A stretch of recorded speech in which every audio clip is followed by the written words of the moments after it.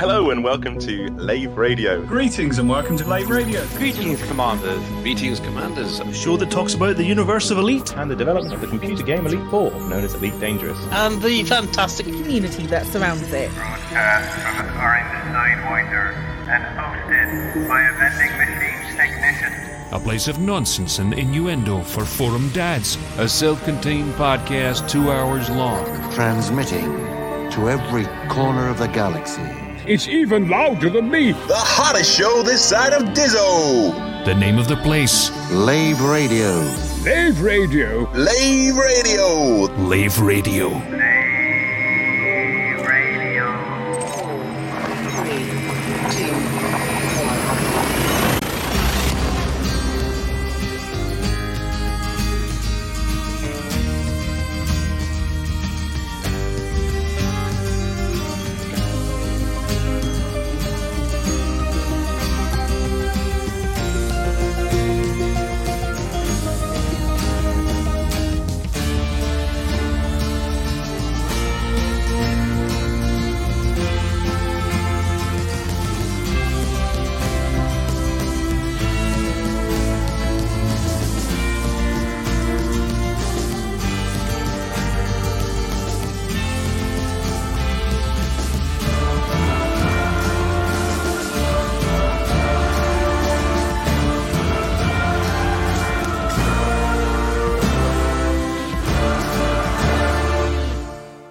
Greetings, Commanders, and welcome to episode 426 of Lave Radio, the show that likes to talk about the universe of Elite and the fantastic community that surrounds it.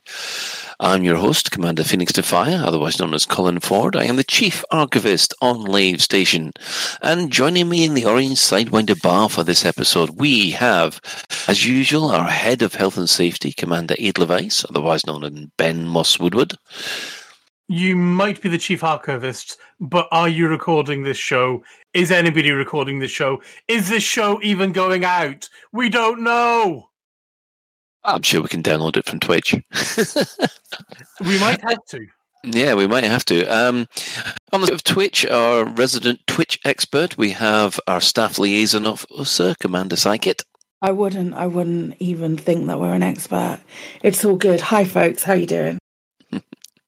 And to fill out the crew, we have our Banksy stunt driver, Commander Alec Turner, who does or does not exist. Hello, good evening. Is this thing on? I'm hoping so.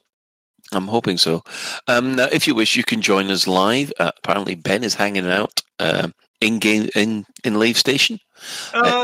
Just outside Lave Station at the moment, but I will be returning at some point. Well, will you be running around in open? I am in open, yes. Okay. I'm in open tonight. I was in open last night. Yes. I might even be in open tomorrow. I don't know. So that's where you can join us if you want to join us while we hang out in game. If you can't get to us in game, you can join the Twitch chat channel, which you can access through laveradio.com/live. Click on the live chat. Or go straight to twitch.tv/laveradio, or we're streaming live on YouTube and Facebook and Twitter as well. Enjoy.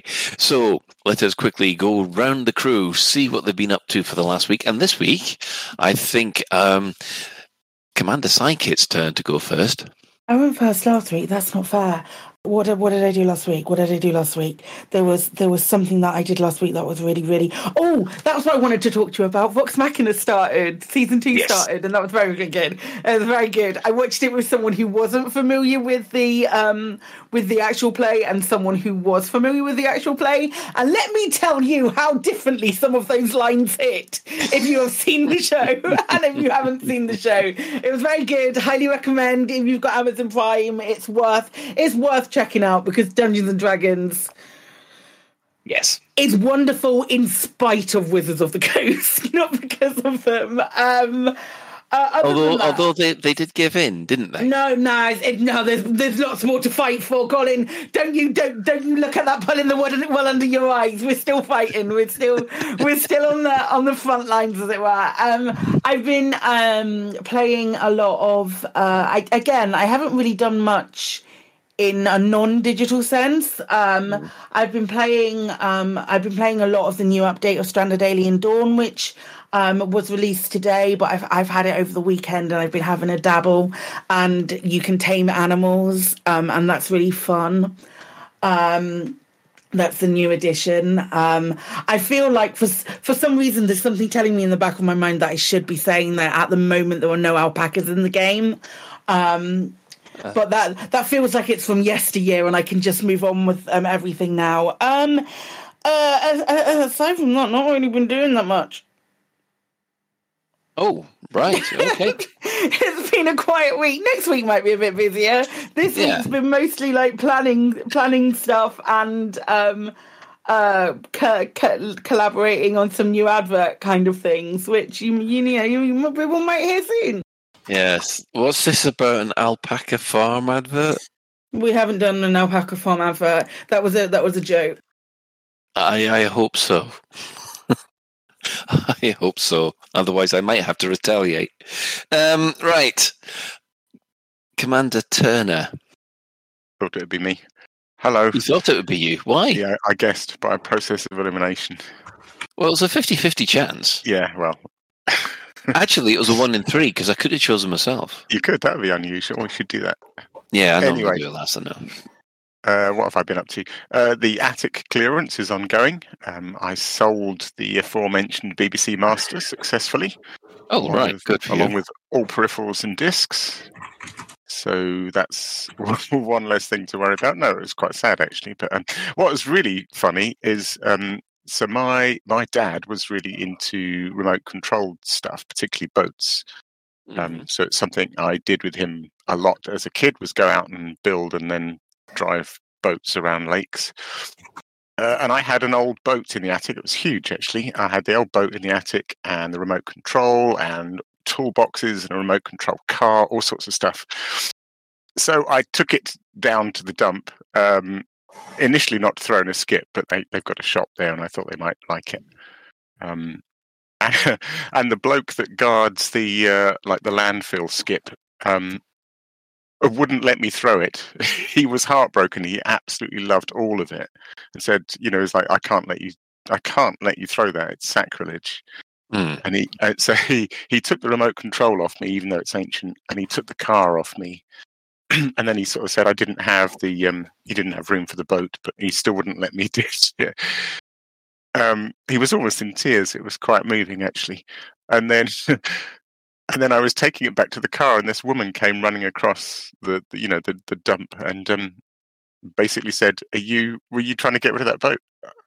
I'll have it. And she took it. She loved it and took it, put it in her car and drove off. So good stuff. It's all finding nice homes, which is great. Yeah. Do you feel that if you'd taken it to the Antiques Roadshow, they would just turn around and say, "This is such a find," and everybody else has taken it away? I mean, I was quite surprised at the price that BBC peripherals and BBC micros go for on eBay. I mean, reconditioned ones go for like 350 quid a pop.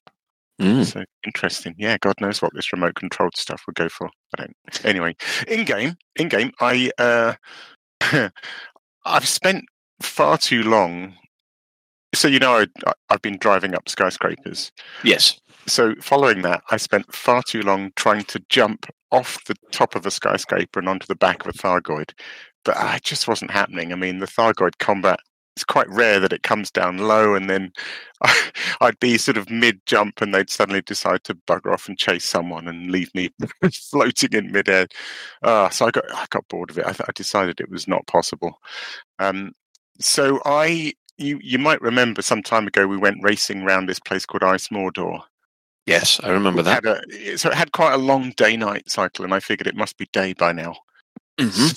So I spontaneously flew 8,000 light years to discover that it's pitch black. So I've decided to go exploring. I'm already 8,000 light years away. I thought, you know what? I'm just going to jump into the void and go where nobody else has gone and do some proper exploring and do some proper plant scanning of things. I've never before discovered plants, and it's great. I'm loving it, actually. Yeah, it's got a kind of nice, relaxing Zen feel to it, hasn't it? it's cool. What I haven't done before, I've tended to follow stuff and go places that have already been, places that have already got 8 or 9 plants on them. And what I'm using, actually, I need to find out more about this sort of stuff, but I'm using a couple of things, Elite Observatory and EDDI, which give me text-to-speech things. So Eddie sort of tells me when I jump into a system that's not registered with cartographics. Nice. Which is great. And then when I scan planets, Elite Observatory, when I'm using the FSS, Elite Observatory tells me when I've got biologicals and stuff. So it's good, actually. I think some of these tools really help. Exploring can be a bit, what's the word? You can waste a lot of time doing everything really manually, and just having a couple of things that tell you when there's interesting stuff is great. Yeah, I'm really enjoying it. It's good. Yeah, I've normally found exploring to be a very, very hit and miss thing, because I normally find there's nothing for about 30 jumps, and then all of a sudden within 3 jumps, you get about 3 or 4 systems. One's got a 9 on a planet, and the others have got 2 or 3 on moons or something like that. Yeah, and it turns out a couple of tools out there will sort of let you do the jump. This one's interesting. Ah, right. I shall take my time here. And that really, I don't know, I really like that. It's good. Yeah. I have been splitting my time. There's been a little bit of exploration. So I'm still sort of like halfway between Colonia, but I'm making sure that I'm going through non-explored systems, if you see what I mean. So I'm kind of like doing this kind of S course. So I get to a place where we've got one of the midway stations, and then I'll go off to the side for a long distance until basically nobody's got anything logged, and then carry on up towards Colonia in a parallel course, and then head back in, and then do it again the other way, just so that I can get as many unique planets as possible. But it does mean that I'm taking a lot longer to get to Colonia than everybody else. And the rest of it has been either on-foot battles with, I think we had Psycho Cal, well, we don't think. We got Psycho Cal, my friend Ralph, and of course, Commander Adler Weiss yesterday, all basically beating up baddies left, right, and centre on foot. I thought you were going to see each other. There was a bit of that. Thank you. Yes. And we did try the defend the cargo, defend the MacGuffin type of mission. And that went well, didn't it, Ben? Yeah, that went well. I blame some people not being able to have a look behind them and then us being landed on. Yeah, there was that, which it does get intense. it does. But I do think, I have to admit, I thought we were doing okay with our 2 Scorpions parked there. It's just like I was like, Colin, there's a shitload of enemies behind you. Will you turn and kill them? Because if I shoot them, I'll shoot you, and I can't do that. Yeah, but I was already shooting at another batch of enemies. But I who could were coming shoot in. the guys in front of you. This is why I said deal with the ones behind you. This is sounding really raw at the moment, Jen. So I would maybe give it a couple of hours and then come back to it at another point. The funny thing was, Ralph said, "Well, listen, I've got a Dominate suit level 5. I've engineered it to heck. I'll take sure I've got the mission so that I do. I'll be the least likely to die." He died first. He did. Yes. So it wasn't entirely our fault. We lost that mission completely, but yeah. Right.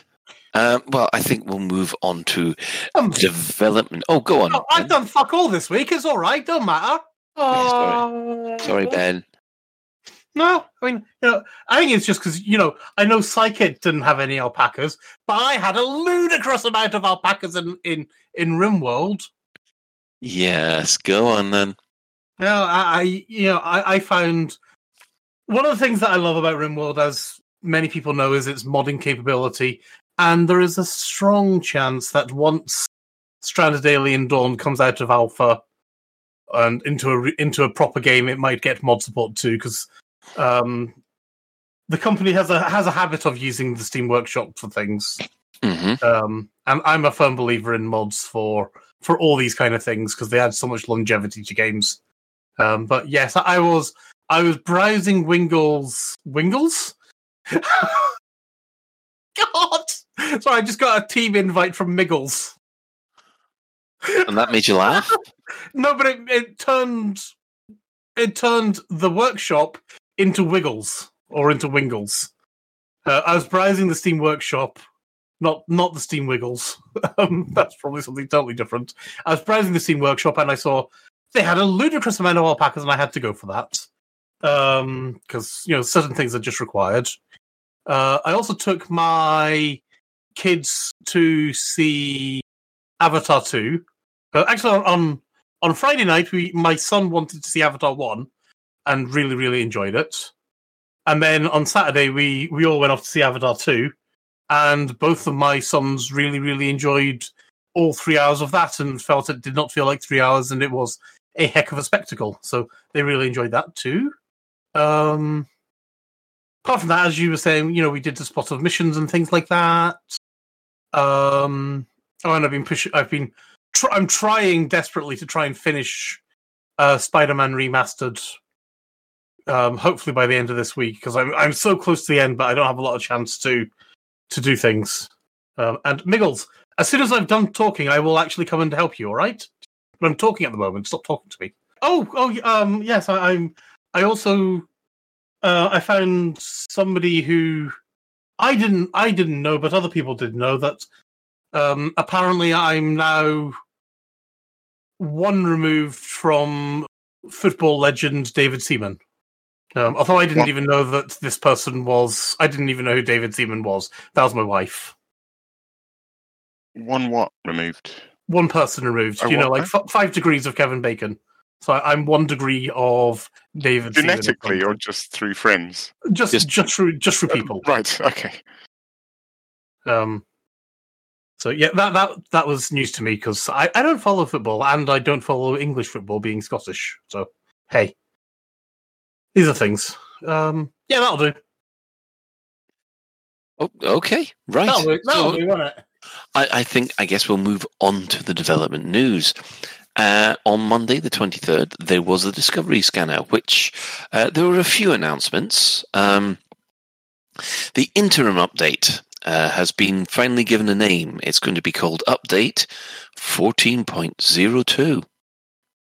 That's what you want. Nice and original.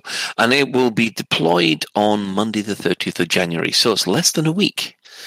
The actions that they're willing to talk about at the moment include more actions taken against Thargoids will further contribute to the pushback bar. Now, this could be one of the things that we talked about last week, where they sort of said it seemed that people were doing a whole load of activity that was having no effect on the chevrons and the progress bar on for a system. They say improvements are to be made to the UI, specifically giving commanders better guidance on how to impact aforementioned pushback bar, and more importantly, stability improvements to conflict zones alongside a number of additional generalized fixes, which will be delivered upon release notes. So basically, fixes and more fixes. Yep. I think it's going to be a little bit more than just fixing the mission board, as in the subject of which I haven't seen any complaints about the mission board since that patch went live a week ago. Has anybody else seen or had any problems with the mission board since then? Nope. I haven't done a mission since since the Thargoids came.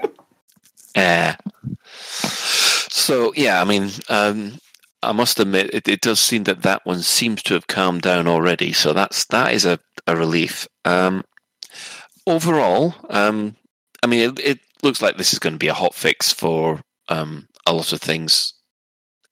Is there anything there, Psychic, you think is desperately needed? I've got a sneaking suspicion about something about the conflict zones.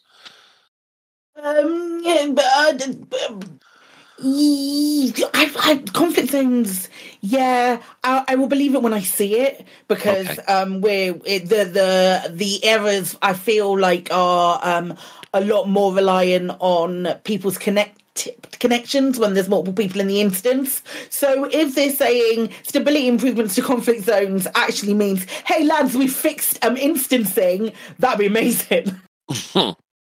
Yeah, come on. When's the last time they managed to fix instancing? Oh my goodness, what's You'll that? get there eventually, Colin, it's fine. I have been saying instancing all my life, and then all of a sudden, as soon as I come on Bloomin' Live Radio, it's like the word just pops out of my head and I can't get my vocal cords around it. Dear. Anyway, I thought it was mostly to do with the Thargoids running away, especially around planetary ports. Is that still happening? I've only experienced that once. Right. Okay. So, and of course, what with Alec and being far off in the distance, and me and Ben not actually taking on the Thargoids this week, I think. Well, I'll be back. I'll be back at it later this week. So there's one thing I'd quite like. Well, go on then, Alec. I wouldn't mind a shutdown neutralizer for the SRV because it's bloody annoying being shut down when you're halfway up a building. That's a really specific need. I don't know quite how many that would work with. Niche. Is it niche? This definitely sounds like a you problem. The very definition of a you problem right there. I mean, hang on a second. Doesn't if you're in a wing, if someone uses the EMP field blocker thing, that or the neutralizer, that works for everybody in the wing, doesn't it? Or maybe I need a wingman to help me climb buildings. Is that what you're saying? Are you volunteering? It works with people who are in certain proximity, depending on how many pips you have in systems and stuff. It doesn't just go, "Hey, we're just going to clear the wing." It's proximity stuff. So basically, as long as we've got someone who's kind of hanging close to Alec Turner, Mr. Alec Turner, as he goes up the building, then I'm quite sure that the field neutralizer will save him. I quite like If I wasn't so far away, I'd quite like to science that. It would be quite interesting to know. Yeah, I think some experimentation's needed. Yeah. Right. Earl Biggins says it's got a 3-kilometer range. So, you just need to hang in the city and you'll be fine. Right. So, well, I guess by this time next week, we will know how well it's been. It's quite ironic, really, that it's not out on a Tuesday, because it's normally out on a Tuesday, but yep. 14.02 is on the way. On top of that, they've said that Frameshift Live 24 will be coming this Thursday, the 26th of January. It's going to be hosted by Arthur and Sally, with Darren Halil making an appearance. Apparently, Adam's feeling a lot better. Darren has promised he was going to reveal all. We need to hold him to this. What reveal all is this? We don't know. We just know that last week, just after as the news of the stream being cancelled, Darren was like, and just when I was going to reveal all as well. You know. I mean, that was a joke, right? I just want to clarify. I just want to make sure that you know that was a joke. This is a completely serious statement, and I'm going to hold him to it. Damn it! Oh my god! I at the moment, the cringe is so real.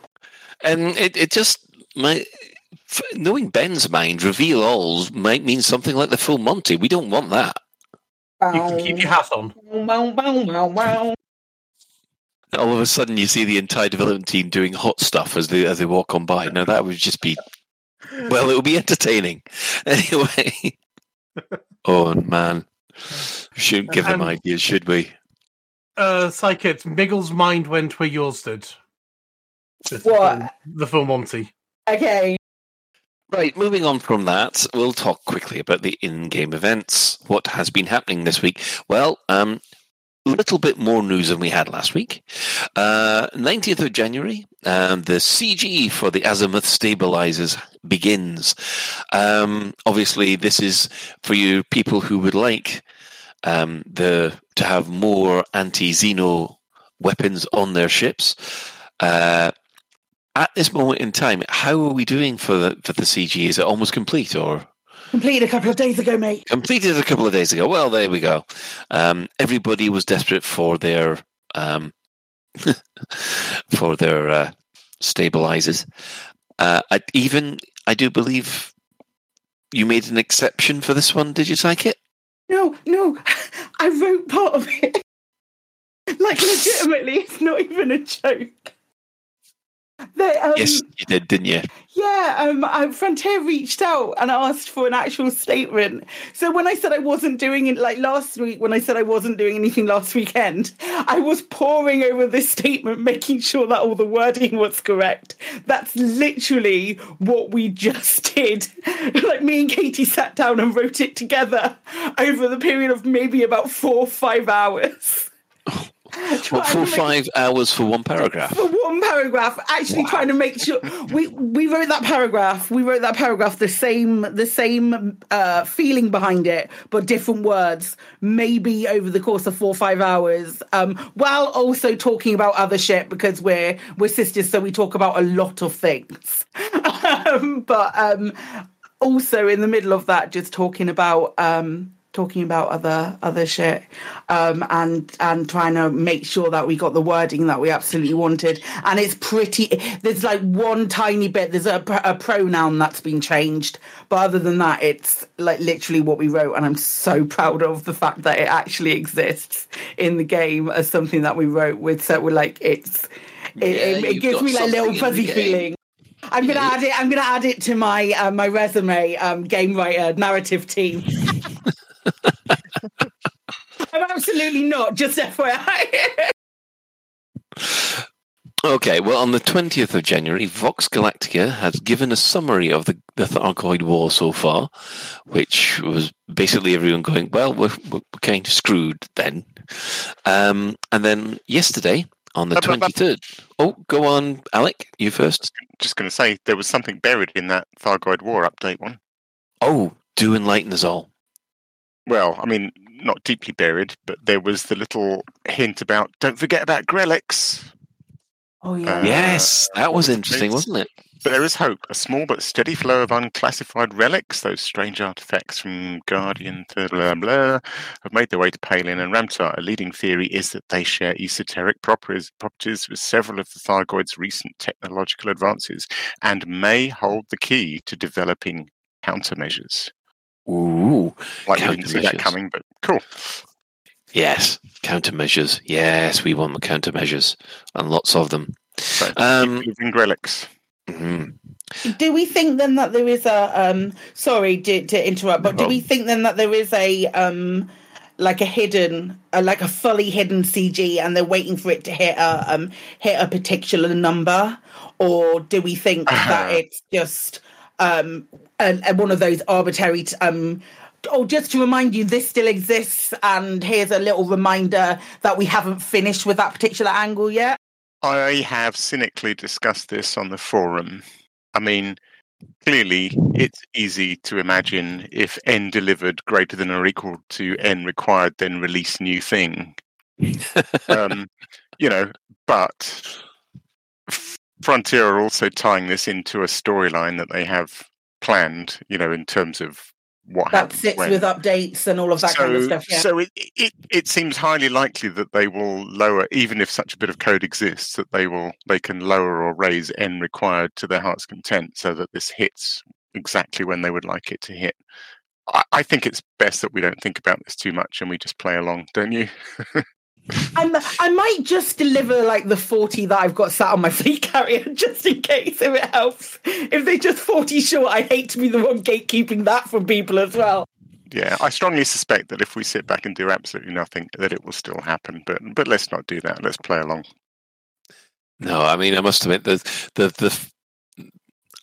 one reason that I am missing out on a fleet carrier is that extra storage that you get with it. Because, yes, I'd like to go and grind out as many Grelics as I can for future use. But, of course, I've got nowhere to put them. at the moment. So, yes, I might have to then start grinding for a fleet carrier just so I can get my Grelics. Do 5 hours, like however long you have. I'm not going to tell you to do 5 hours, but do go and fight in one of the more popular conflict zones with a bunch of other commanders. Job done. Mm-hmm. Yep, job done. Within weeks, within a month, you'll have a fleet carrier. Easy. Fingers crossed, because that's what I'm going to be aiming for. Yes, I mean, as much as I enjoy the on-foot missions, it's not paying the cash.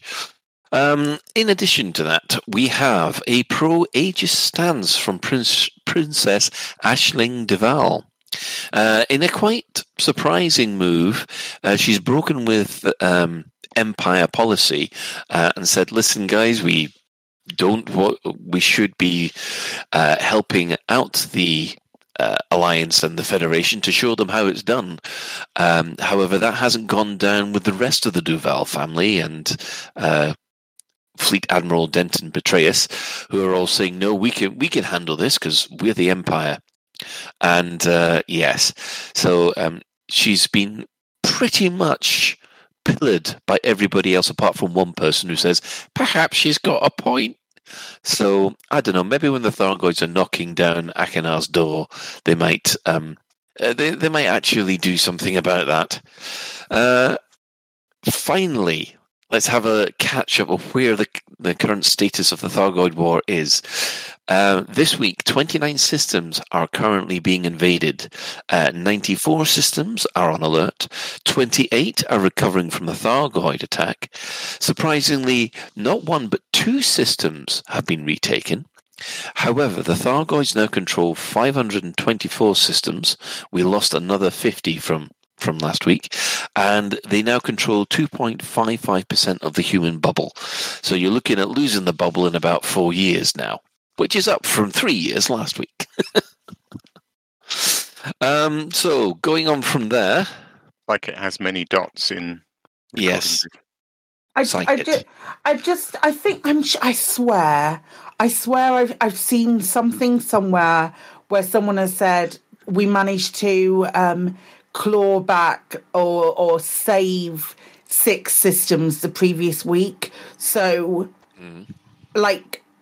our impetus as commanders looks to be waning a little tiny bit yes. from the information that I'm hearing. So likely Monday potentially balanced past as well, I guess, is what I'm trying to say.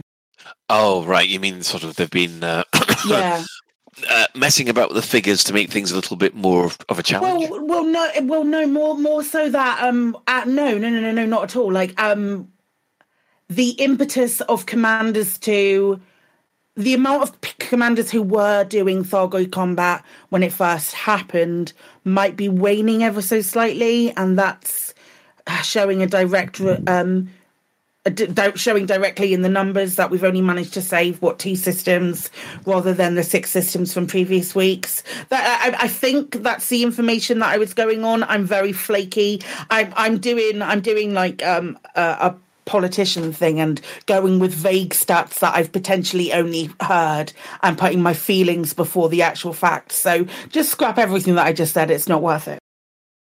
I see. I mean, it does feel like we're slowly getting pushed back, which I guess is to be expected at this moment in time. But I will agree that maybe I am seeing people beginning to drop off. Yeah. Playing the game at the moment, obviously because of work and other commitments, and of course, there are other games as well. But no other games. It's only Elite. It's only Elite. I don't know what you're talking about. What I'm hearing is it's all Elite is not a game, for God's sake. I thought we knew that. It's absolutely your fault, Alec. It's because you're out there smelling daisies. You need to come back and climb more of those buildings. Fight the war. Go on then. Yes, right. So, yeah, well, it was always going to happen that people were going to slowly back away from it. With Elite is still doing a lot better with their player numbers on Steam charts than it's been for quite a while, despite the drop off. So it's yeah. I think I think we'll just have to wait and see. Anyway, it's that time of the week again. Store alert! In the bi-weekly newsletter, here come paint jobs for your art. In the bi-weekly newsletter, here come paint jobs for your art. A store alert, a store alert, a store alert, a store alert, a store alert. Each one we buy. A store alert, a store alert, a store alert, a store alert, a store alert, a store alert, a store alert. Each one we buy.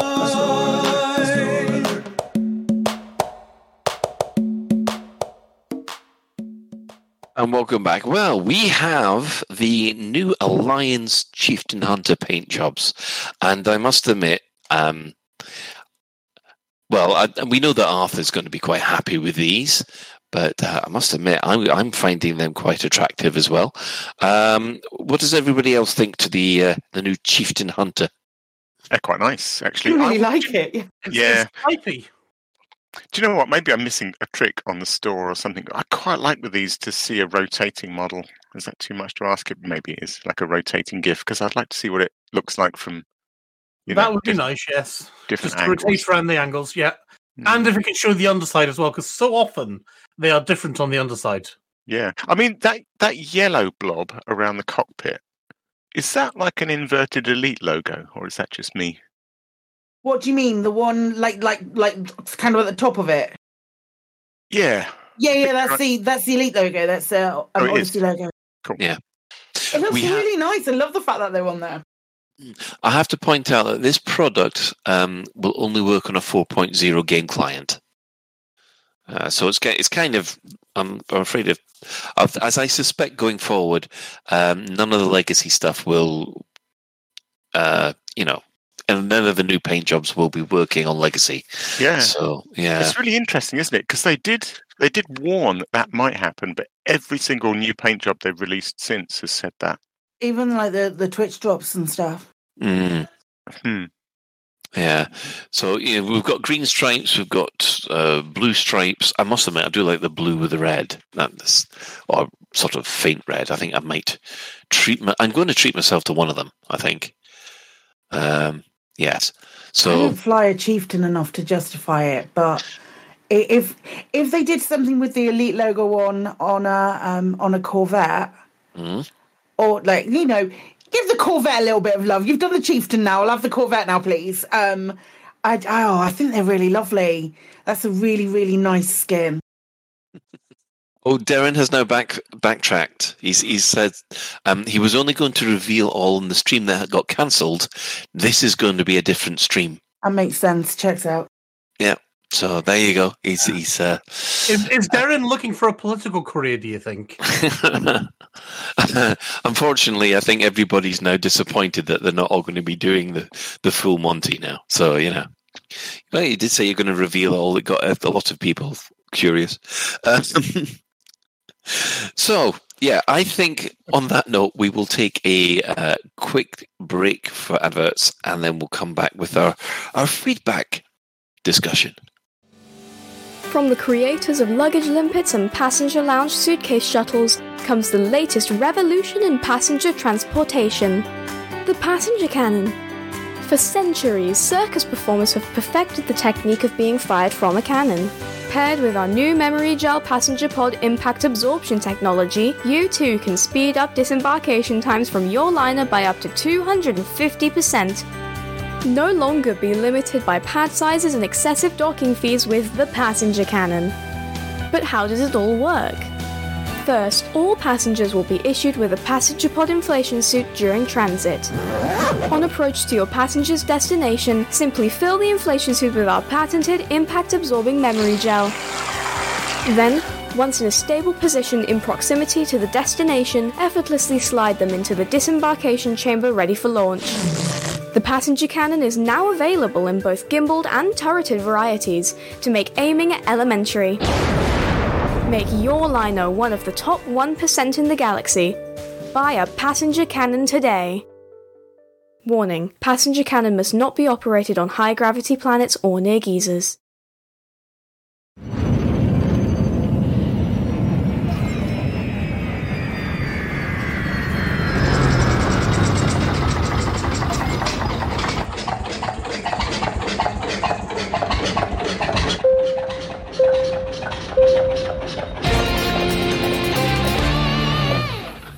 This is a public service announcement from the Fuel Rats. Please stop what you're doing and pay attention. If we can rescue you, we will, but you can help us help you by following these easy steps. 1. Fly 50 light seconds or so from the system's main star and drop out of Supercruise. 2. Note down the current system and the nearest stellar body. 3. If you're on emergency life support, log out immediately.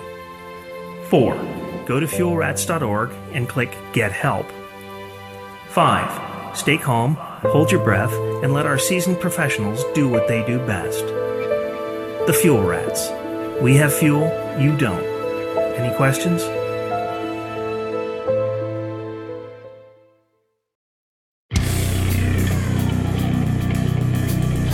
Protecting settlements from villainous scum, it's Settlement Patrolman. The action figure every child wants. Wearing the all-new Manticore Dominator suit with light-up jump assist thrusters. Press his backpack to hear Settlement Patrolman speak. Not seen you around here before, Commander. Is that a Karma P-15 in your pocket, or are you just pleased to see me? Hey, don't point that at me. When alarms sound, Settlement Patrolman rides into action in his surface reconnaissance vehicle with pop-up turret and glow-in-the-dark wheel trims. Settlement Patrolman. Surface reconnaissance vehicle and action figure sold separately. Available from branches of Lathe Toy Depot and other retailers. Microelectrode, ion battery, and circuit switch not included. And welcome back. Well, we've got our main discussion topic, which is really an extension of last week, where we went around the crew to see how they felt that the Thargoid War was going and whether they were enjoying it. Spoiler alert, we are. But one thing that we did throw out to everybody is we wanted to know how the rest of you were feeling about it. And we got a few comments back on Twitter, and we've got a few people in our audience who are who want to have their own little say.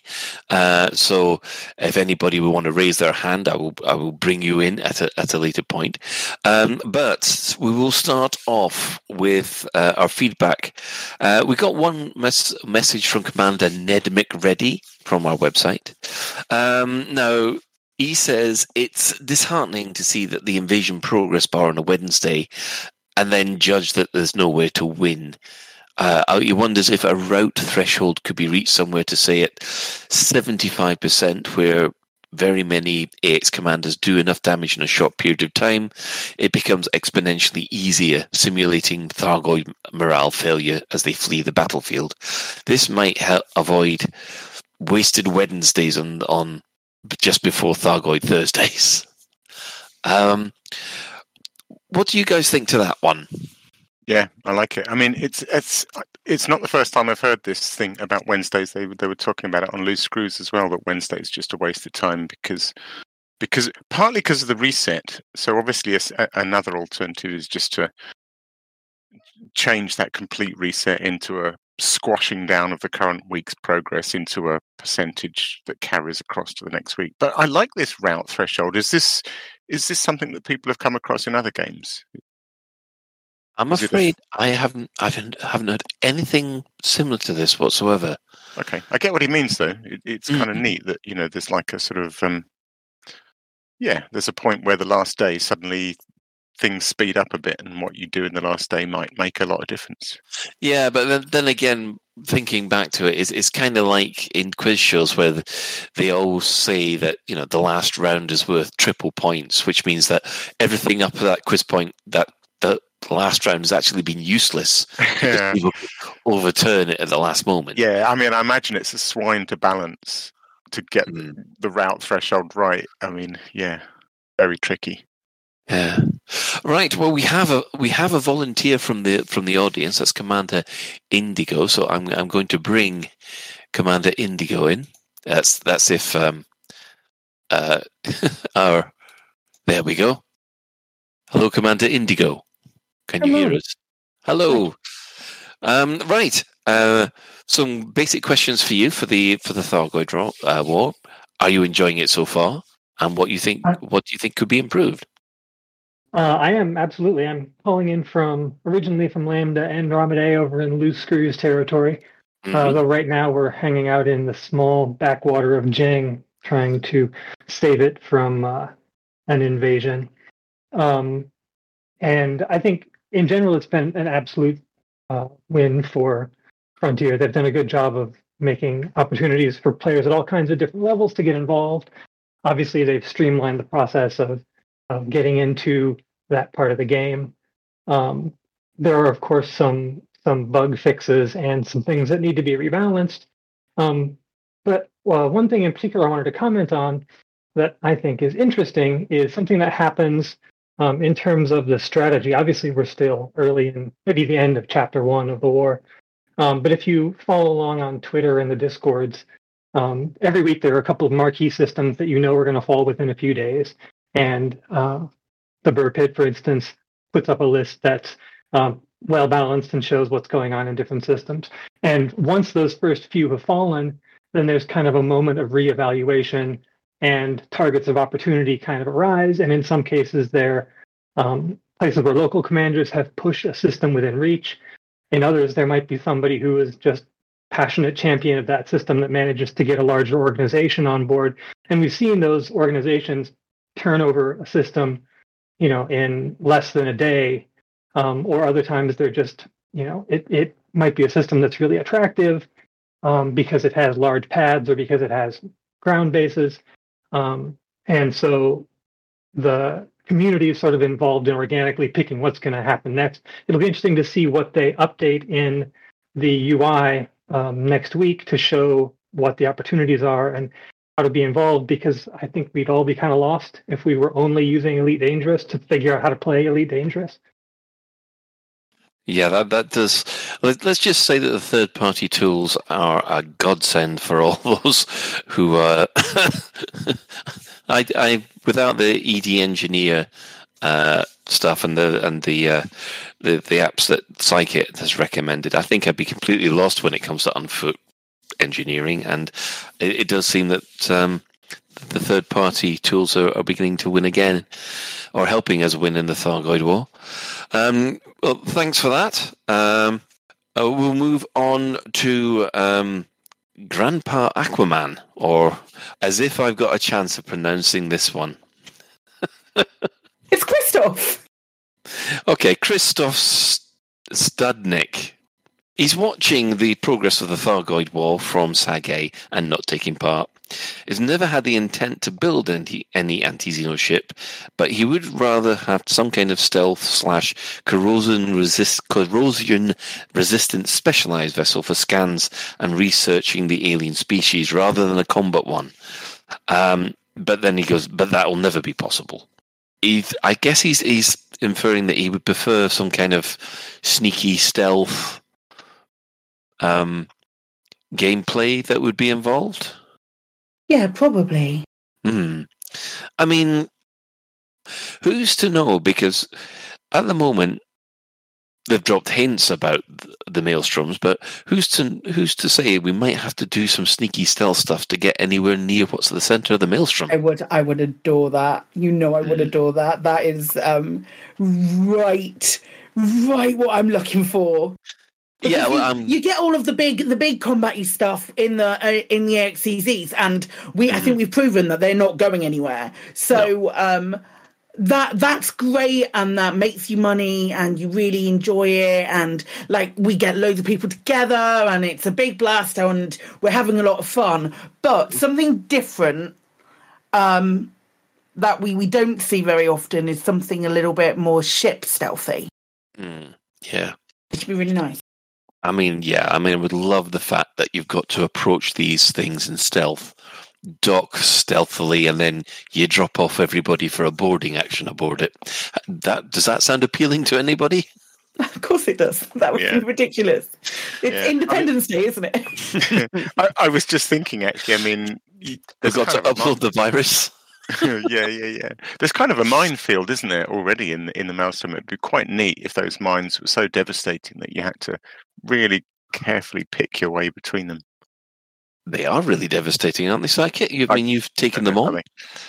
They're pretty devastating, but it's not. I know lots of people who've tanked them multiple times. It's not super difficult. there's like a point where you get and you're yeeted out. There's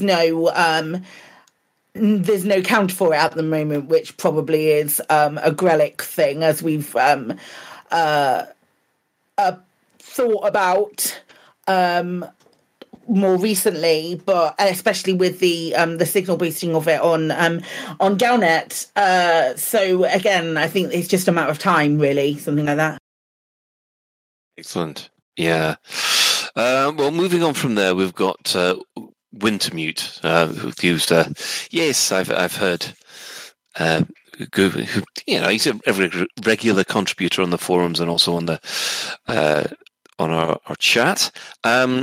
He says that it's successfully increased engagement and numbers, but he does think that this is linked to the fact that owning Odyssey isn't required to taking part in the Thargoid War. So obviously he's happy about it, but he said if it had been Odyssey only, he didn't think we'd have the same engagement.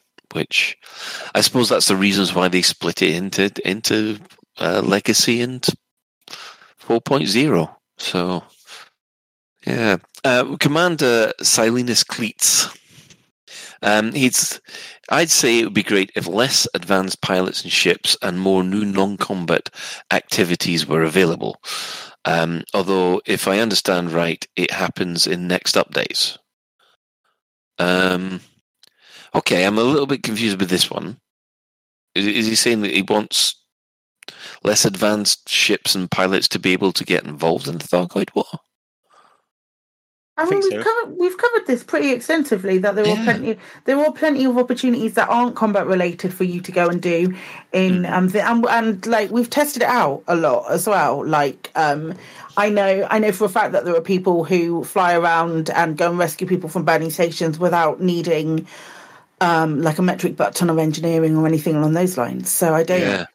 I was going to say. I mean, I don't know to what extent he's tried. I mean, because I've been put off Thargoid stuff in the past, but to be honest, the scout, and particularly the scout combat, particularly the ground base where there aren't maybe Thargoid swarms from the interceptors to deal with, and you can easily sort of land and repair, it's pretty easy actually, and it's good fun. I guess you need to pick up the AX weapons, but that's not too difficult. Yeah. I mean, I must admit, I have actually done this in a Cobra with a couple of the AX cannons on the front, and going scout hunting on a Cobra is actually quite fun. Yeah, I've really enjoyed doing that. But then again, I don't go through them as fast as I do in a crate. But it's still fun. I had the prime example of this. Like, if you can get in a group of people who are doing Thargoid combat. Pretty much regularly over the last, since the Thargoid War started, for the last God knows how long, every Thursday and Friday, we've had at least a wing and a bit, if not 2 wings, 3 wings, in combat zones fighting Thargoids. And I'm going to call him out by name because it will make sense to you if I call him out by name. But at least one of those times we had Nick Lambert involved. Now, Nick is wonderful, and we know Nick's strengths, and Nick's strengths aren't necessarily ship combat. However, if you're playing in a group, and he's got this little Anti-Xenos Viper that he's made, funny little bits of combat with in a group, even if you've got a little ship or an under-engineered ship, you can still manage it. It's just about finding that group to play with. Yeah. And there's a lot of people playing in the Thargoid combat zones at the moment. Yes, I know. Oh, here's a fun fact from Darren himself, because we got Darren in the chat. He sort of said that scouts were actually specifically balanced to be fought in the Cobra Mark III, which would explain why I'm having so much fun. It would explain why 4 plasma cannons to their face takes them out as well. Yeah, I must admit, now that we've got gimbaled cannons as opposed to fixed ones, it's a little bit easier because taking on scouts with fixed cannons, my God, that can be a pain. But yeah. But like I said, still fun. Right, moving on. We've got Tomfoolery from Twitter. He's patiently waiting for Uncle Sal to make a grand return and give us what we need to win this war. I take it this means... I think he's talking about like Daddy Savlon, but he must be a nephew of Daddy Savlon and not a direct descendant. Yeah. Well, we'll just have to see how the plot then turns up. I must admit, I do think that Salvation is dead. Mm-hmm. I do believe the report that he's in little bits floating around 22,460. And good riddance to him. But I guess we'll just have to wait to see whether or not he was just a brain in a jar and all that kind of stuff. Right. I mean, Steinkit, would you want Daddy Savlon back? Just as a villain, shake your fist at and go, boo, you baddie. There were absolutely two sides to this where I'm like, there's part of me really, really enjoys the dissatisfaction of not getting closure and him just being dead. I'm going to say, I say three sides. The other side wants him to have made this miraculous escape and come back yet again, having reinvented himself in some kind of way. Really shove Torben Rudbecker's nose out of joint, and be that kind of guy, and then face the consequences of his actions for sure. The third part of me, from a conversation that I had with Katie the other day, I can't remember exactly where she said that he was, but I'm quite interested to see if there is part of Daddy Savlon that has become daddysavlon.net and is now in NAI somewhere. But Kate told me that Utopia, because Utopia was mentioned not too long ago in a Galnet article, and when there was a fight against hosting the summit was between Sirius and Utopia. I might be completely messing that up, but that was a very recent time that Utopia was mentioned, and Savlon was all up in that. So could he have been involved there? I don't know, but it's another angle. Yeah. So I'm just quite interested. I'm just hoping that, personally, I'm hoping they don't do Commander Shepard and Cerberus him back. But there's a lot of there's proper rap in the chat is saying, well, enter Davy Savlon's talking head in a jar, a la Futurama. Go full Futurama with it, absolutely. As long as he's the big boss at the end in the Thargoid Maelstrom, it's just his head in a jar on top of some kind of crazy spider mechanoid. I'm involved. I'm a part of that now. That is my headcanon from going forward. Yeah, it's funny that I'm just thinking of that kind of Mr. Freeze type thing that happened. Yeah, that's nightmare fuel. That is. Anyway, right, we'll go back to MV. Cohor. By the way, I would apologise to everybody whose name I've massacred so far. You should know it's a tradition that I massacre your name if you actually send something in. But from a technical perspective, I think they outdid themselves and gave the majority of the players what they wanted. Sure, there are some issues and bugs that need to be tackled, but overall it makes a solid impression. From my own perspective, I feel that like the ED storytelling took a major hit and sits in the back seat now due to a war I didn't want and was actively protesting and working against. It makes me sad and leaves a bitter aftertaste. Well, I certainly agree with from a technical perspective, it's been fantastic. I don't think the story is done yet. I think it was always going to end up this way because I think that was it planned. I mean, does anybody think there was a way to avoid this war? No. Yeah. No, they had this planned a long time, I think. And I think the story will... I think the storytelling last year leading up to all this was excellent. I hope that's not what he's referring to. I'm assuming he just means, that because now that the war is here, things are quieting down a bit. But I think it will pick up again because... we're already, there's hints of stuff going on. D2 has gone on a mystery mission, and there's all these calls for Aegis to come back. I think Frontier are just giving us a bit of breathing room to enjoy the war, really. Yeah, that sounds wrong now. I've said it out loud, but you know what I mean. Yeah, I kind of understand where he's coming from because, I got invested in the storyline quite a lot, and when Aegis got broken up, that actually shook me quite badly because basically, I guess we all knew that Savlon was a bad un right from the very, or Salvation was a bad un really from. What's his real name, Colin? Savlon, Daddy Savlon. Right, okay, you feeling better now? Nah. Darren in the chat said Psychic has Daddy Savlon issues. So, yeah. When Aegis was played and broken up, that made I was really invested in that storyline, and it was well done. So, yeah. Right. Again, we will ask our audience, because we've had more people in the audience turn up. If you want to actually join in this conversation, raise your hand and I will bring you in. We'll go to Going Joanna Mode on Twitter. They've said, I think it's been a load of fun, even standing on the sidelines and mostly doing evacuations like me.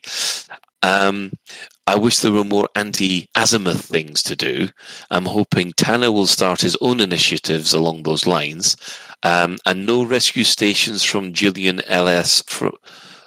And no rescue stations at Julian light seconds from a star, which is, that's something just struck me about the thing about more anti-azimuth things to do. So, the whole Operation Witch Hunt anti-azimuth thing obviously started with Psychic, and other people start kicking that off. So that wasn't part of Frontier's original plan, and I was just wondering whether we think Frontier had anti-azimuth stuff in their storyline to begin with, or whether they've run with that idea. I think they've run with the idea. Wouldn't you agree, Psychic? No. It's great. I mean, it fits perfectly, and it's almost hard to believe they didn't plan it now. But nevertheless, unless your timing was incredibly fortuitous, you sort of kickstarted it with Witch Hunt, and it just slotted so perfectly into what they were doing.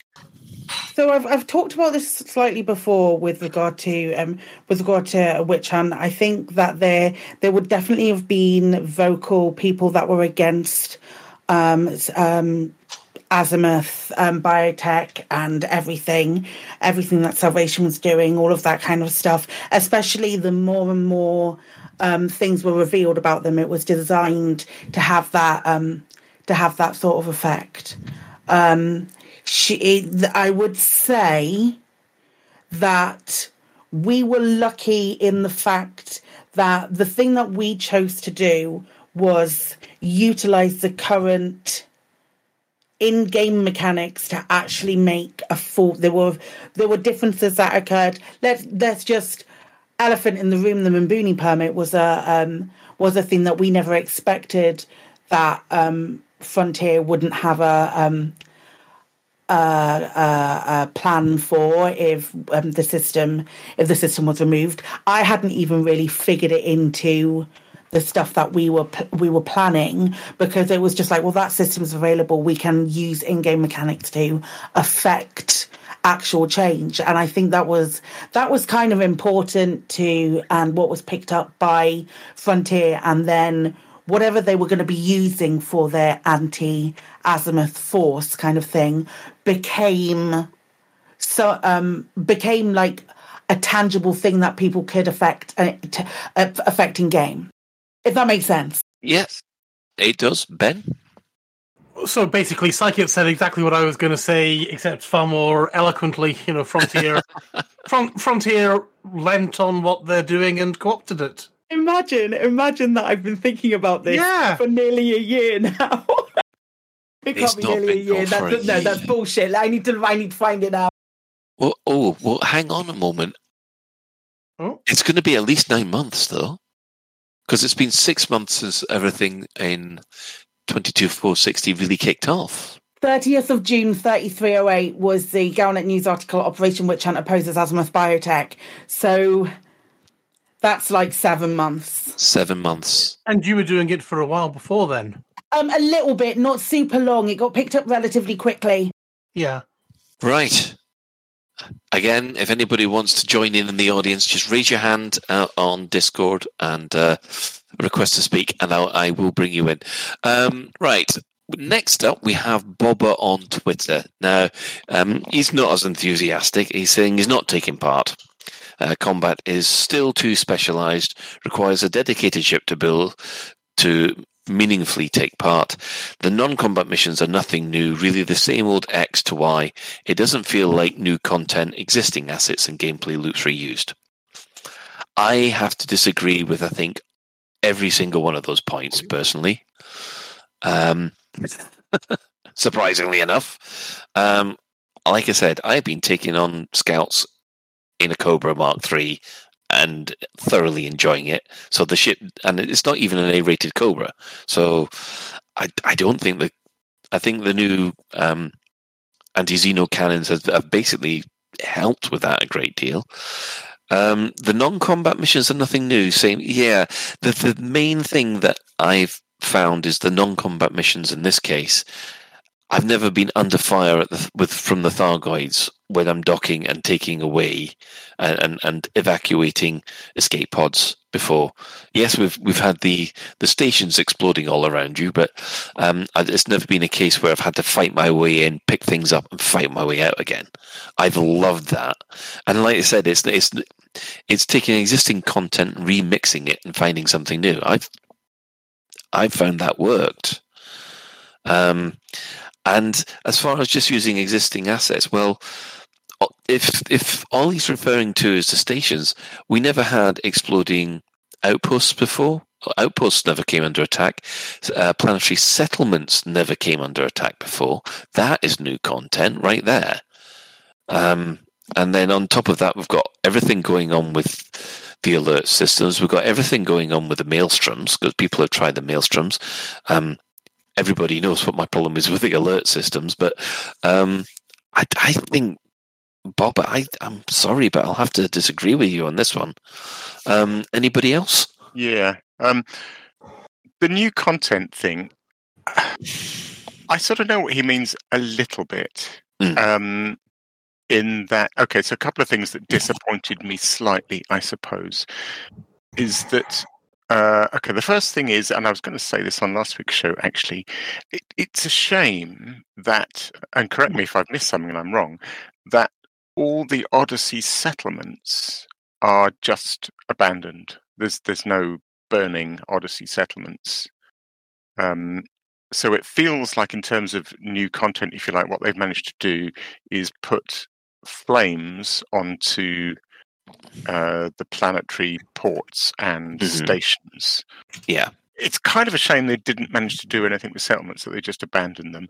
And the one thing I'm going to take back slightly is I was going to say all they've done is put flames in the settlements, but actually I was watching, I think it was a Burr video, and one of the nice things about Burr, Reni's videography is that sometimes it really takes its time and it's nice and slow and it pans over things, and I see things that I've missed in the heat of actually playing the game. And I realized there was some some sort of bent and damaged scaffolding on the planetary bases, which I just hadn't noticed myself. So I feel like I have to take something back that I think I've said elsewhere about them only putting flames on the buildings. They have done it. They could have done more. I'd love to have seen one of those skyscrapers literally, broken in half. And so I slightly agree with the third point, in that I think they have added minimal new content. I feel really mean saying that, but yeah, there you go. Oh, okay. Psych it. I think they've added loads of new content. Yeah. It's weird. It's really weird hearing like hearing those different opinions and saying I'm it's only talking minimal. specifically physical assets. So we have all of these fully shut down stations. So I'm not like Odyssey. Let's hope that there is more stuff coming for Odyssey content in future updates. Let's give Frontier I'm going to give Frontier the benefit of the doubt. I know, funny from me, but I feel like a lot of this stuff here, as Wintermute commented, has been catered for those players who are still very much focused on an Horizon sort of or a like a 4.0 standpoint, just your base game, and the Odyssey content will come. I'm confident about that, but the stuff that we have, so the abandoned all of the abandoned stations. I remember the first time I saw an abandoned station, and I was like, that is insane and wild, and I've never seen anything like that in game. Yeah, don't get me wrong, that is the really new stuff cool. in the Maelstroms. The abandoned stations are really cool, but Frontier have got an awful lot of bang for their buck there. All they've done is turn the lights off and put a a rectangle across the mail slot.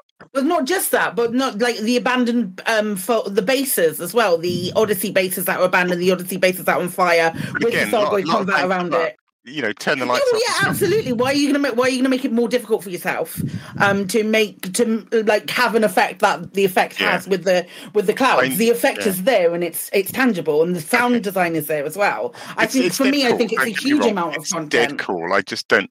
Yeah, okay. I just don't think it's new assets. It's very clever use of existing assets. Well, speaking as a dev, I'm more with Alec here.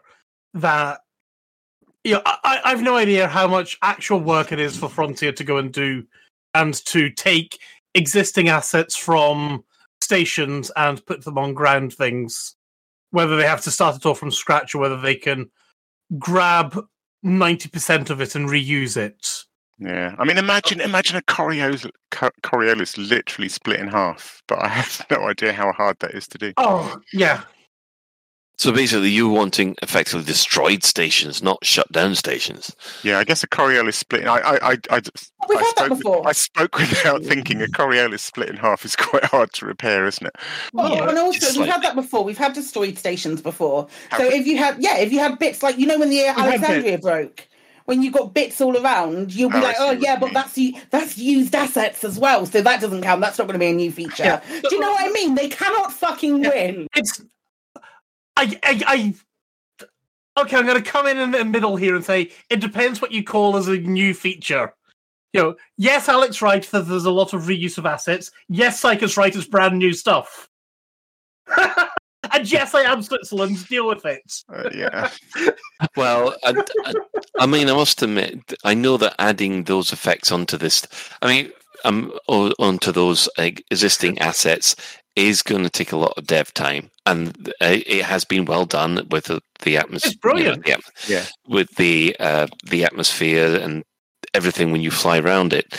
I understand also that it's one of these things where it's nice to look at. But there's nothing to actually interact with, if you see what I mean. And there's nothing, you can't do a rescue mission, you can't try and do anything. It's basically a shutdown thing. But even then, I mean, what could they do? They sort of say, okay, you're attacked by Thargoids. I think that happens anyway if you stay there too long. Yeah. I don't think there's anything more they could have done for that. But it's abandoned, isn't it? That's the fucking point. It's abandoned. You're not going to get missions from an abandoned station. Sorry, I'm sorry. I'm getting rowdy. My apologies. People get the shit on about me squawking and shit because I have an opinion. My apologies, lads. I'm just back off now. You're not allowed an opinion. Go on, Bennett. Not me. Yeah. Imagine me with a vagina and an opinion.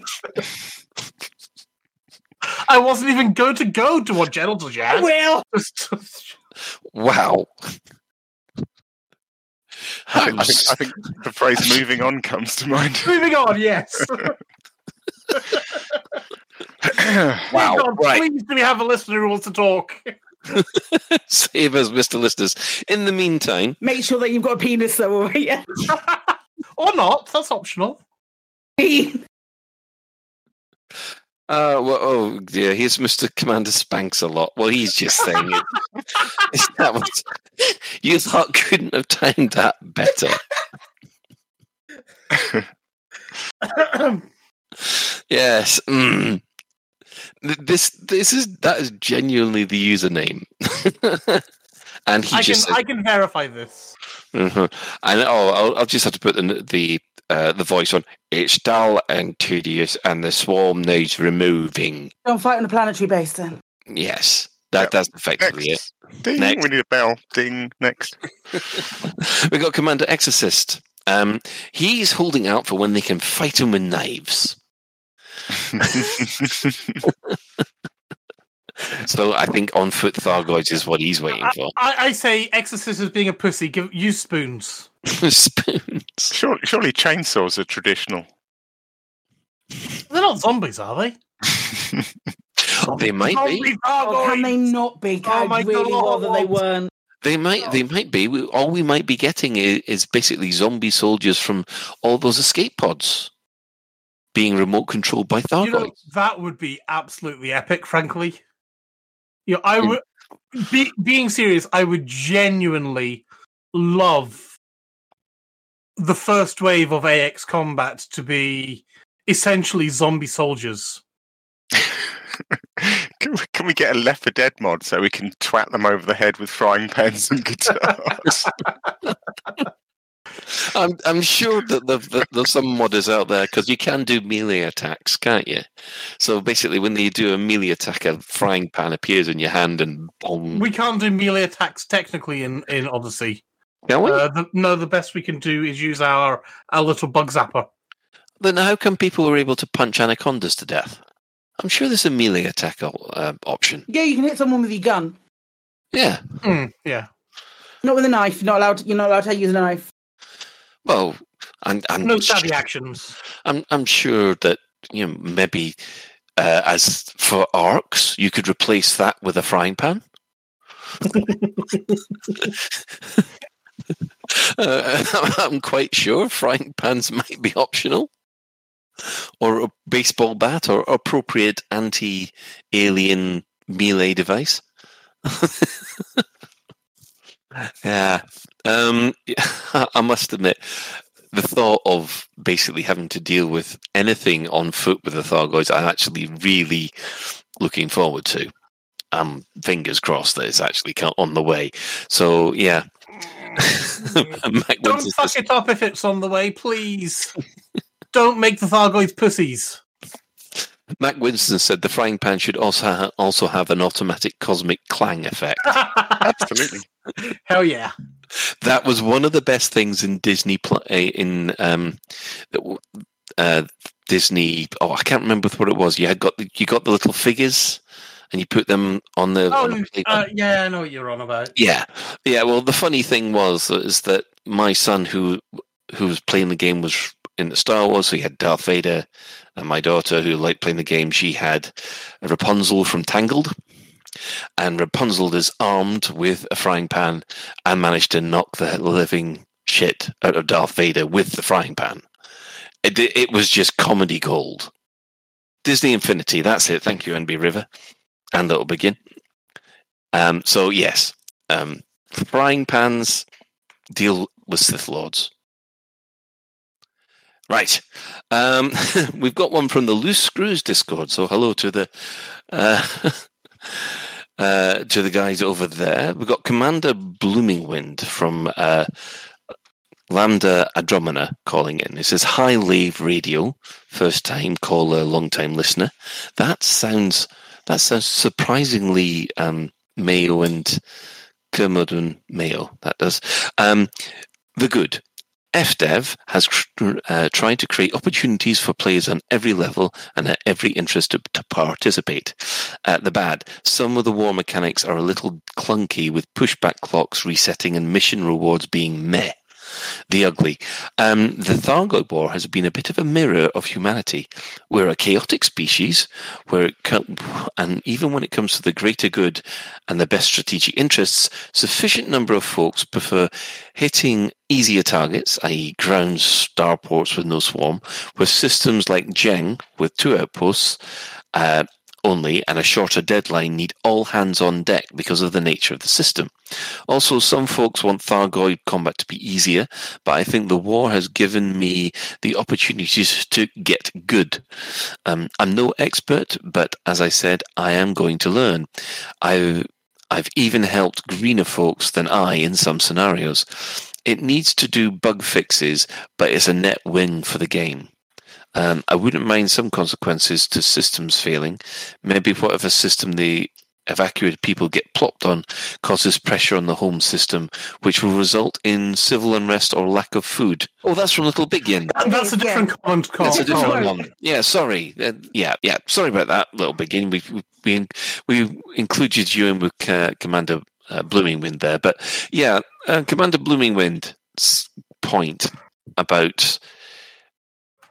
He thinks they've got the balance right. It's got to be a little bit hard, and because people have to learn how to fight it properly, which I think is a good thing. People have got to learn how to fight Thargoids. They're not easy. Yeah. And they shouldn't be easy. No, they shouldn't be easy. They are the big bad. Yeah. I think the comment about some folks wanting it to be easier, because I was listening to the Loose Cruise podcast earlier today. It's a good point, actually. I think it was Jay and Trax raised it on the podcast, but a lot of the feedback, one of the hottest topics in the feedback thread, for example, is to make it to increase the range of the scanner. Mm-hmm. Thargoid scanner. Oh God, yeah, that's an annoying one, isn't it? It is very short, and there is a but, and also the call for more to have more than 4 AX weapons. I think the counter argument to that is that Thargoid combat is kind of supposed to be end game, the toughest PvE thing in the game. So things like getting close to the Thargoid to scan it, it's supposed to be hard, and having loads of weapons that can kill Thargoids, it's meant to be limited. And now, I think this is an interesting point, is that now loads of people are getting involved in the Thargoid war. And so a lot of people that are new to this are diving in and then leaping into that thread and going, can you make this easier, please? and there's a reasonable response to that. Say, no, it's not supposed to be easy. It's supposed to be hard. Which I think is interesting. Yeah. The main issue I think I have with that is specifically with the scanner is that the scanner's ludicrous as far as I can tell. I mean, the way they were talking on Loose Cruise, it made me think maybe it's me, but I've tried a couple of times to get within, 500 meters? It's within 500 meters. Because it's ridiculous, isn't it? Yeah, because the old gameplay was that the Thargoid would come up to you curiously and try to scan you. Right. And while it was doing that, you would turn around and scan it. Right. So basically, you had this moment of peace before it all kicked off, where he was looking at you, or it was looking at you, and you were looking at it, and you both probably scan each other, and then all of a sudden, boom, everything then kicks off. But you would have all the details of where all the hearts were. Now that they just come straight out and attack you, there's no chance to actually do the scan. Yeah, it's hard. I managed to get one because I was just determined, and yeah, it's bloody hard. I thought personally.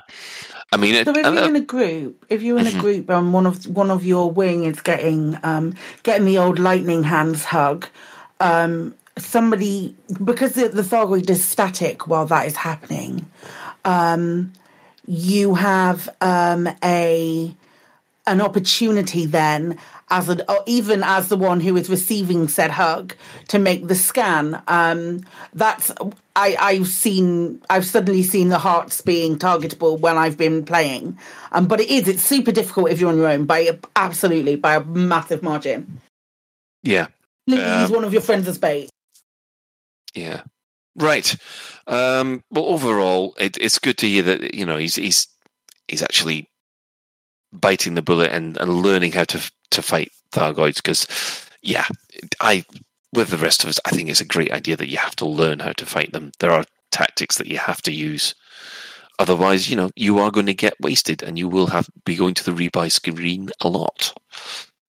What do you think to a little Big Yin's comment about you'd like more consequences when a system falls, like the more pressure on systems around it where evacuations happen to? I mean, that would be just to the actual medical ships, though, wouldn't it? It's a shame. I don't know if this is where this comes from, but it's kind of a shame that the completely shut down systems and bases. As Psychic sort of mentioned earlier, actually, there's not much. Did she mention? There's not much you can do at them, is there? Is there anything there's nothing you can do at them, is there? Nice it's kind of nice if there was something you could do at the shutdown. So I think what my husband is referring to, not that we have conversations about stuff like this all the time, not like we're absolutely nutters. And obsessed with video games, but I feel like his main thing is the consequences of what happens to all of those lads who were in that system. Because some of these systems that have been evacuated have thousands and millions of people. Yeah. Where have they gone? Where is the pressure? Where have they disseminate to? I think that goes down the back of the sofa along with gravity holding pizza boxes down and that sort of stuff. I mean, we can evacuate 10 times the population of a Coriolis from a Coriolis. So I think when you start looking that deeply, you're going to find disappointment. Yeah, but you could have people evacuating up from a planet to the Coriolis. So the Coriolis is always filling up. Yeah. You can find ways to explain it. But yeah, I do like the fact that I think one of the first systems that people were trying to defend against, they managed to evacuate, I think, twice the population of the actual system. Yeah, exactly. That was funny. So, surprisingly enough, that actually brings us to the end of the feedback. It's good to hear from everybody who has contributed. Thanks to that. Thanks to Commander Indigo for raising his hand to join in. I think at this moment, has anybody got anything they'd like to sum up with? Or are you all happy with where things are?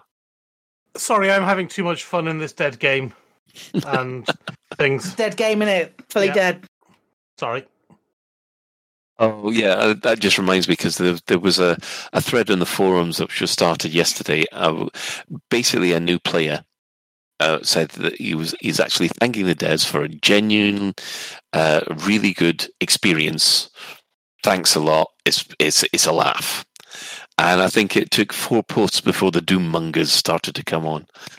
I didn't see that. I saw the thread and I thought it was lovely because just once in a while these threads pop up out of the blue. Somebody completely, innocently and without any reservation says this game is bloody fantastic. And actually, I generally find a lot of people chip in and go, you know what, it is, isn't it? And I always like to see that.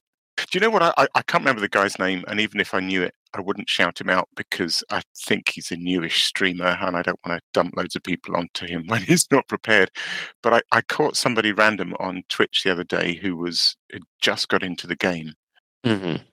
It was wonderful watching him. I'm sure we're all guilty of this. I've come to take so much for granted, and talking him through just figuring out how to use a fuel scoop.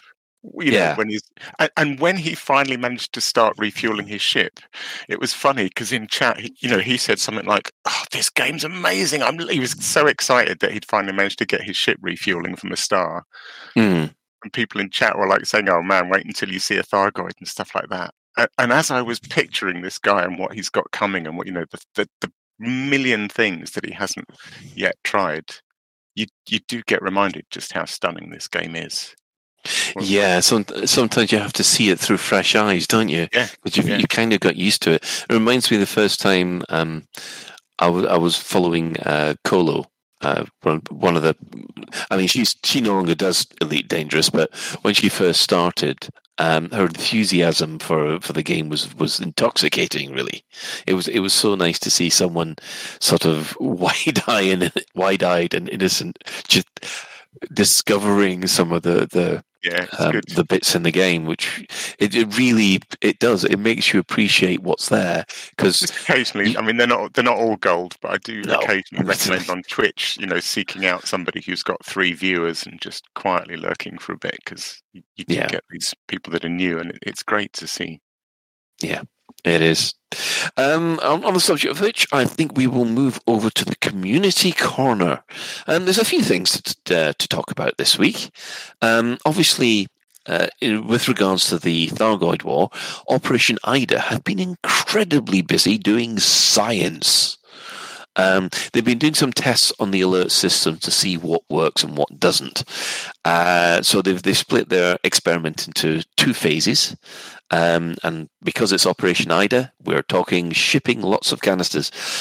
So they did phase 1, which was a test to basically just move goods straight into the commodity market over a 24-hour period, and to see whether or not the chevron moves. They shipped 101,000 tons of goods to the commodity market, which I think most of them was done by just 3 commanders, which you have to salute. And unfortunately, that didn't seem to yield any results. So they moved on to phase 2, where they ran missions from the mission board. They completed 702 of them in a 48-hour period, shipped over 205,000 tons of cargo, and it looked like it affected between 15 to 20% of the progress bar. So it does prove that the alert systems are affected, but not as much as taking out Orthuses. Interesting. Yeah. I wonder if the thing that was in the Frontier sort of news post about the upcoming patch, and there was a comment about describing ways to move the pushback bar in more detail. I'd be fascinated to see how much detail that goes into. Because we're guessing at the moment, aren't we? We're doing all this science to try and guess what makes a difference and what doesn't make a difference. And it'll be interesting to see how many more tips we get. Yeah, I mean, it must be said that they were monitoring Inara, and it seemed that there was only 2 interceptor kills on that system. So it doesn't look like interceptor kills and scout kills actually did any progress. But you have to take your hats off to Operation Ida, who are basically they are doing research. Fair play to them. Right.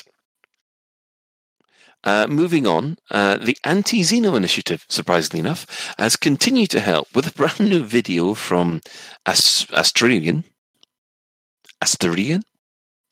Again, take a drink, everybody, because I've got that wrong. And it showed the AXI small ship fun list, a discussion on which small ships are the most fun against the power pansies. And yes, it's another of their YouTube videos, which are very useful for dealing with Thargoids. And I must admit, I was a little disappointed to see the Cobra Mark III in 4th place. And they've split things into 5 tiers. It's the Cobra Mark III was in the 4th tier. The Cobra Mark IV was in the 5th tier, and the only ship in the 5th tier. So, I don't think people want to fight Thargoids using the Cobra Mark IV. Oh, dear. I haven't seen anybody fly that in absolutely ages. Wonder why. Anyway, moving on from there, we've got. Oh yeah, before if anybody wants to see the this video, we'll put a link in the show notes. We'll also have to congratulate our sister station, the Hutton Oblo Truckers. They have now managed to deliver 50,000 tons of mugs so far in Too Hot, Too Messy. So that's an awful lot of mugs. That is a humongous amount of mugs. So we know that. Do we know what the total is? What the total to deliver? How many they've got to deliver? Yeah, how far? Well, are they it changes all the time. I know, but it's presumably diminishing returns. They must have some sense of. Well, the thing is, the end goal changes all the time as well, because some of the stations aren't even recorded in an hour at the moment. Okay. So you go to a system and you discover like 6 or 7 new stations that you can go and deliver a mug at. So the goalpost changes, so it's difficult to say. Yeah. We're moving on to the next one. Now, this is very interesting. We have a 3D printed model of a Medusa, which was commissioned by Silencer555 on Reddit. This thing looks amazing. He's had it created using, I think it was Shapeways, and it's phenomenal to look at, and I am insanely jealous. Yeah, it's beautiful, isn't it? Yeah. Did you see the video? Oh, there's a video with it as well. I was just finding it. I'm going to link it. The first time I saw this was today on Twitter, and there was a video. It was basically somebody videoing their screen, showing I think it was a Corvette or something, being approached by a Thargoid, by a Medusa. Yeah. And you're watching it thinking, why is this dude filming this on his phone rather than just recording it? And then he pans to the right and he's got exactly the same scenario in like real life on his desk. It was fantastic. Yeah, I mean, it is phenomenal to look at that. So well done, Commander Silencer, for, well, I suppose commissioning it. I know that he had somebody paint it for him. Full details can be found we'll put the link in for both the music and the actual link on Reddit, which, apparently it was very expensive, but it looks great. No days about that. In other news, we have, the trials and tribulations of Commander Oso, which was posted by Commander Beesman. Which all we can say is that this looks like Lave Radio levels of chatting up. We will display this in the show notes. He's been checking out the Lonely Pirates Handbook. He has, hasn't he? Ah, dear, yes. It's obviously there's been a malfunction with his Magna Pants there, I think. So, and finally, yeah, I must admit, you do get Ben vibes reading this, don't you? Oi! Ben stayed silent that whole thing, and Colin was just like, you know who's a pervert? Ben! I was waiting for it. And that's what she said. No, never mind. Colin, all I can say is, when you're not on the show, it's a heck of a lot cleaner. I don't accuse Ben of being a pervert nearly as much as you do, Colin. I've known him for longer. I mean, I'm happy to start accusing him of being a pervert if you need me to. If you guys want that semblance of just normalcy and just me accusing, but I can do it. It's not a problem. I just enjoy flirting with Grant's son. I bet you do, you kinky bitch. Damn right I do. I love spooning up with Dylan. Okay, this is now taking a very weird turn all of a sudden. Yes. All right, and finally we have Commander Porphus. He would like to start a Halo-themed player faction based out of Epsilon Eridani, i.e. Reach, and he'd like to start that in Elite Dangerous. If you'd like to to join his Halo-themed player group, we've put a link in the show notes. Isn't Epsilon Eridani? That's also supposed to be where Babylon 5 is supposed to be, isn't it? Fictionally, kind of, sort of. It was in the Epsilon sector or something like that.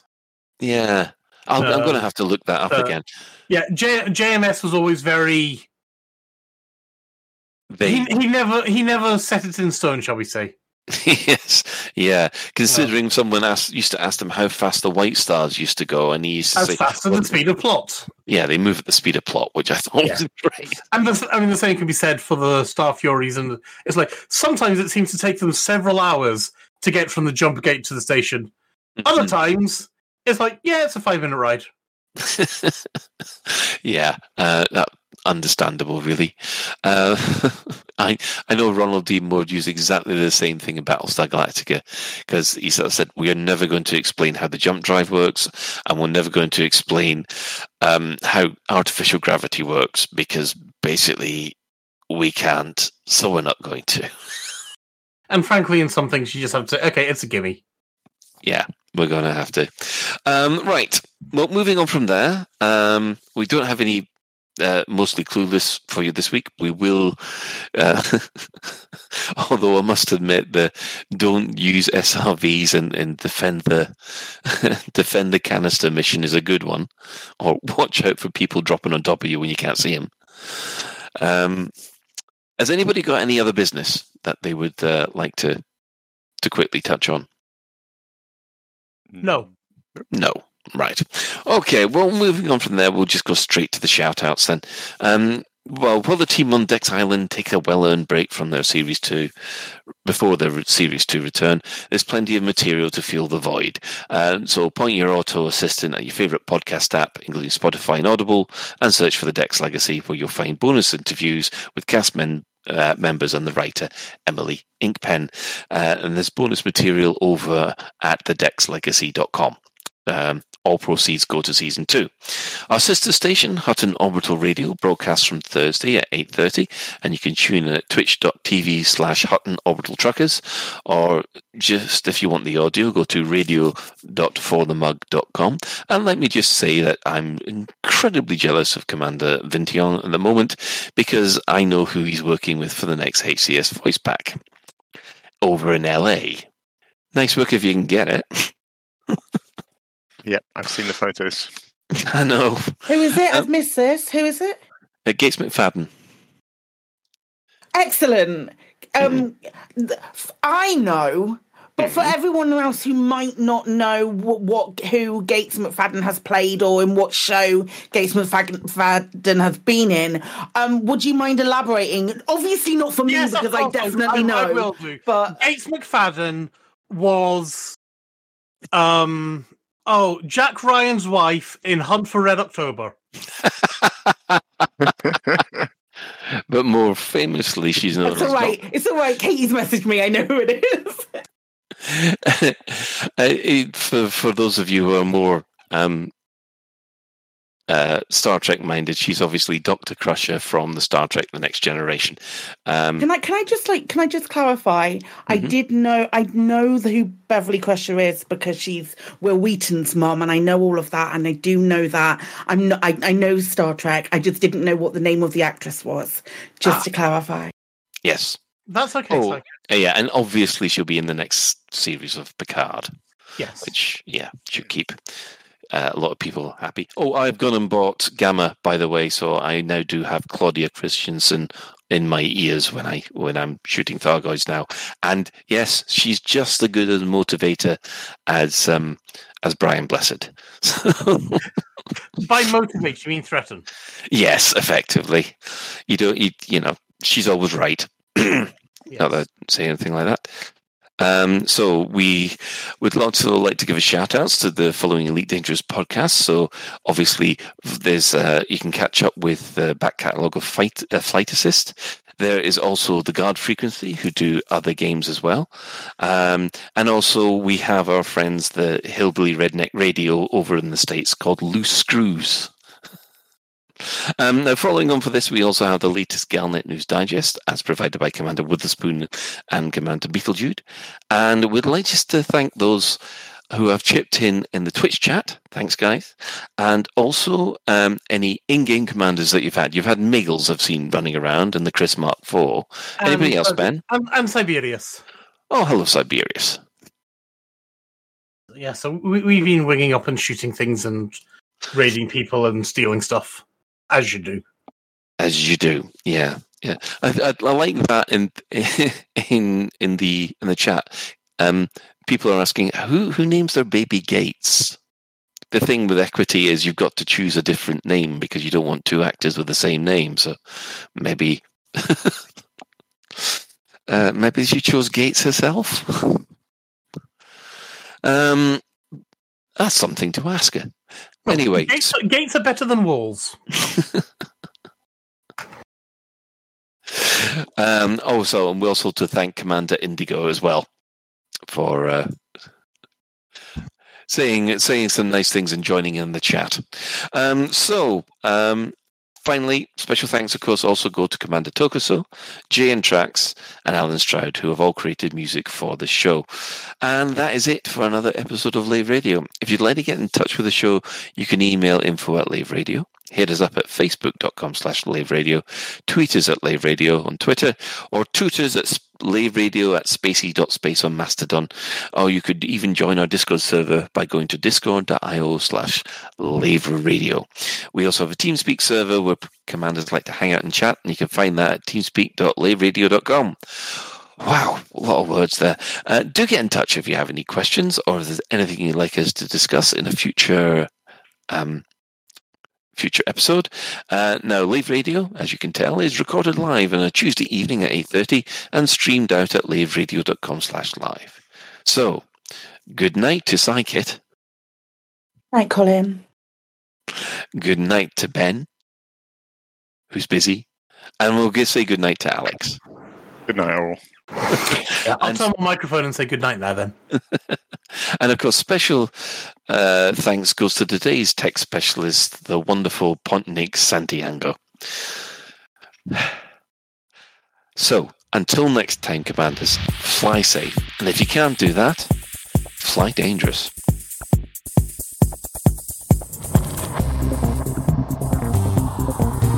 Is your life like this?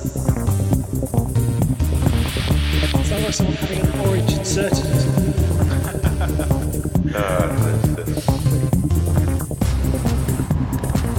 Need a safe word. Space can be lonely.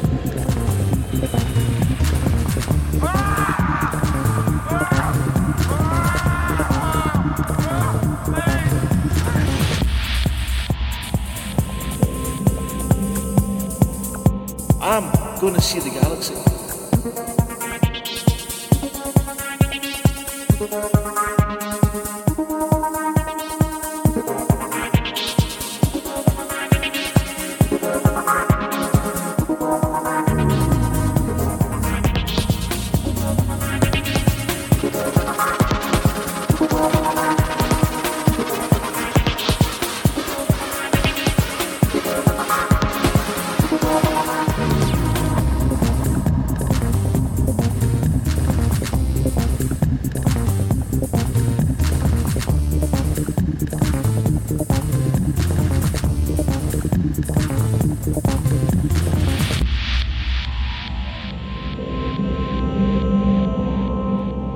Ah, damn it. No worries, guys. Hold the fort for 2 seconds. I'll be right back.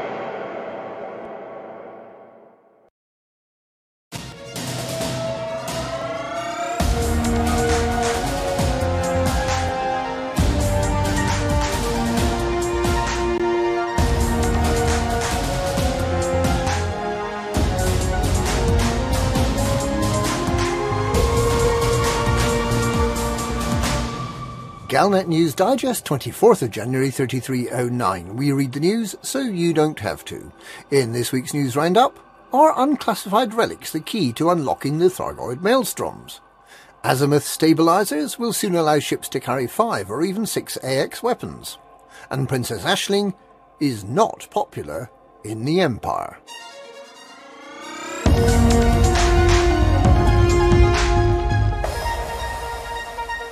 Neutralising the Maelstroms is key to ending the Thargoid invasion, and unclassified relics may be the key to breaching the Maelstrom's defences. Writing for Vox Galactica, Jade Sanderlin applauded the immense effort from anti-Xeno pilots who've taken on the unenviable task of preventing the Thargoids from spreading out from the original 8 Maelstroms. The Thargoids currently control 524 systems in the bubble, but most of them were never colonised by humanity anyway. There are roughly equal numbers of systems under Thargoid invasion and recovering from Thargoid invasion, suggesting that neither humanity nor the aliens have the upper hand at present. Billions have died in this conflict, and billions have been made homeless. These are the consequences of Salvation and Azimuth Biotech unleashing the Proteus wave 5 months ago. At the heart of the Thargoid invasion are the 5 Maelstroms, the Stargoids we all watched approaching over several months. Whatever is inside those huge clouds of toxic corrosive gas, they are the 8 engines driving the war forward, releasing wave upon wave of Thargoid interceptors and scouts. The Maelstroms are protected by energy waves that drive ships back, and by some sort of disruptor field that renders Guardian technology ineffective.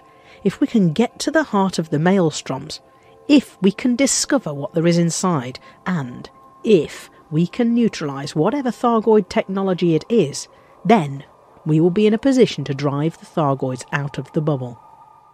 Sanderlin sees the research that engineers Ishmael Palin and Ram Tah have been conducting over these 5 months on the unclassified relics, the product of plugging the Guardian relics into Thargoid structures, as the key to penetrating the Maelstrom defences. Unclassified relics appeared when the Thargoid hive mind was reprogrammed by the Proteus wave to assimilate Guardian technology. If that reprogramming gave the Thargoids the capability to invade, then by understanding that technology we may be able to neutralise that advantage. In the medium term, our hopes lie with that research, but in the short term, the future of humanity continues to depend on those courageous anti-Xeno pilots who continue to contain the greatest threat humanity has ever faced.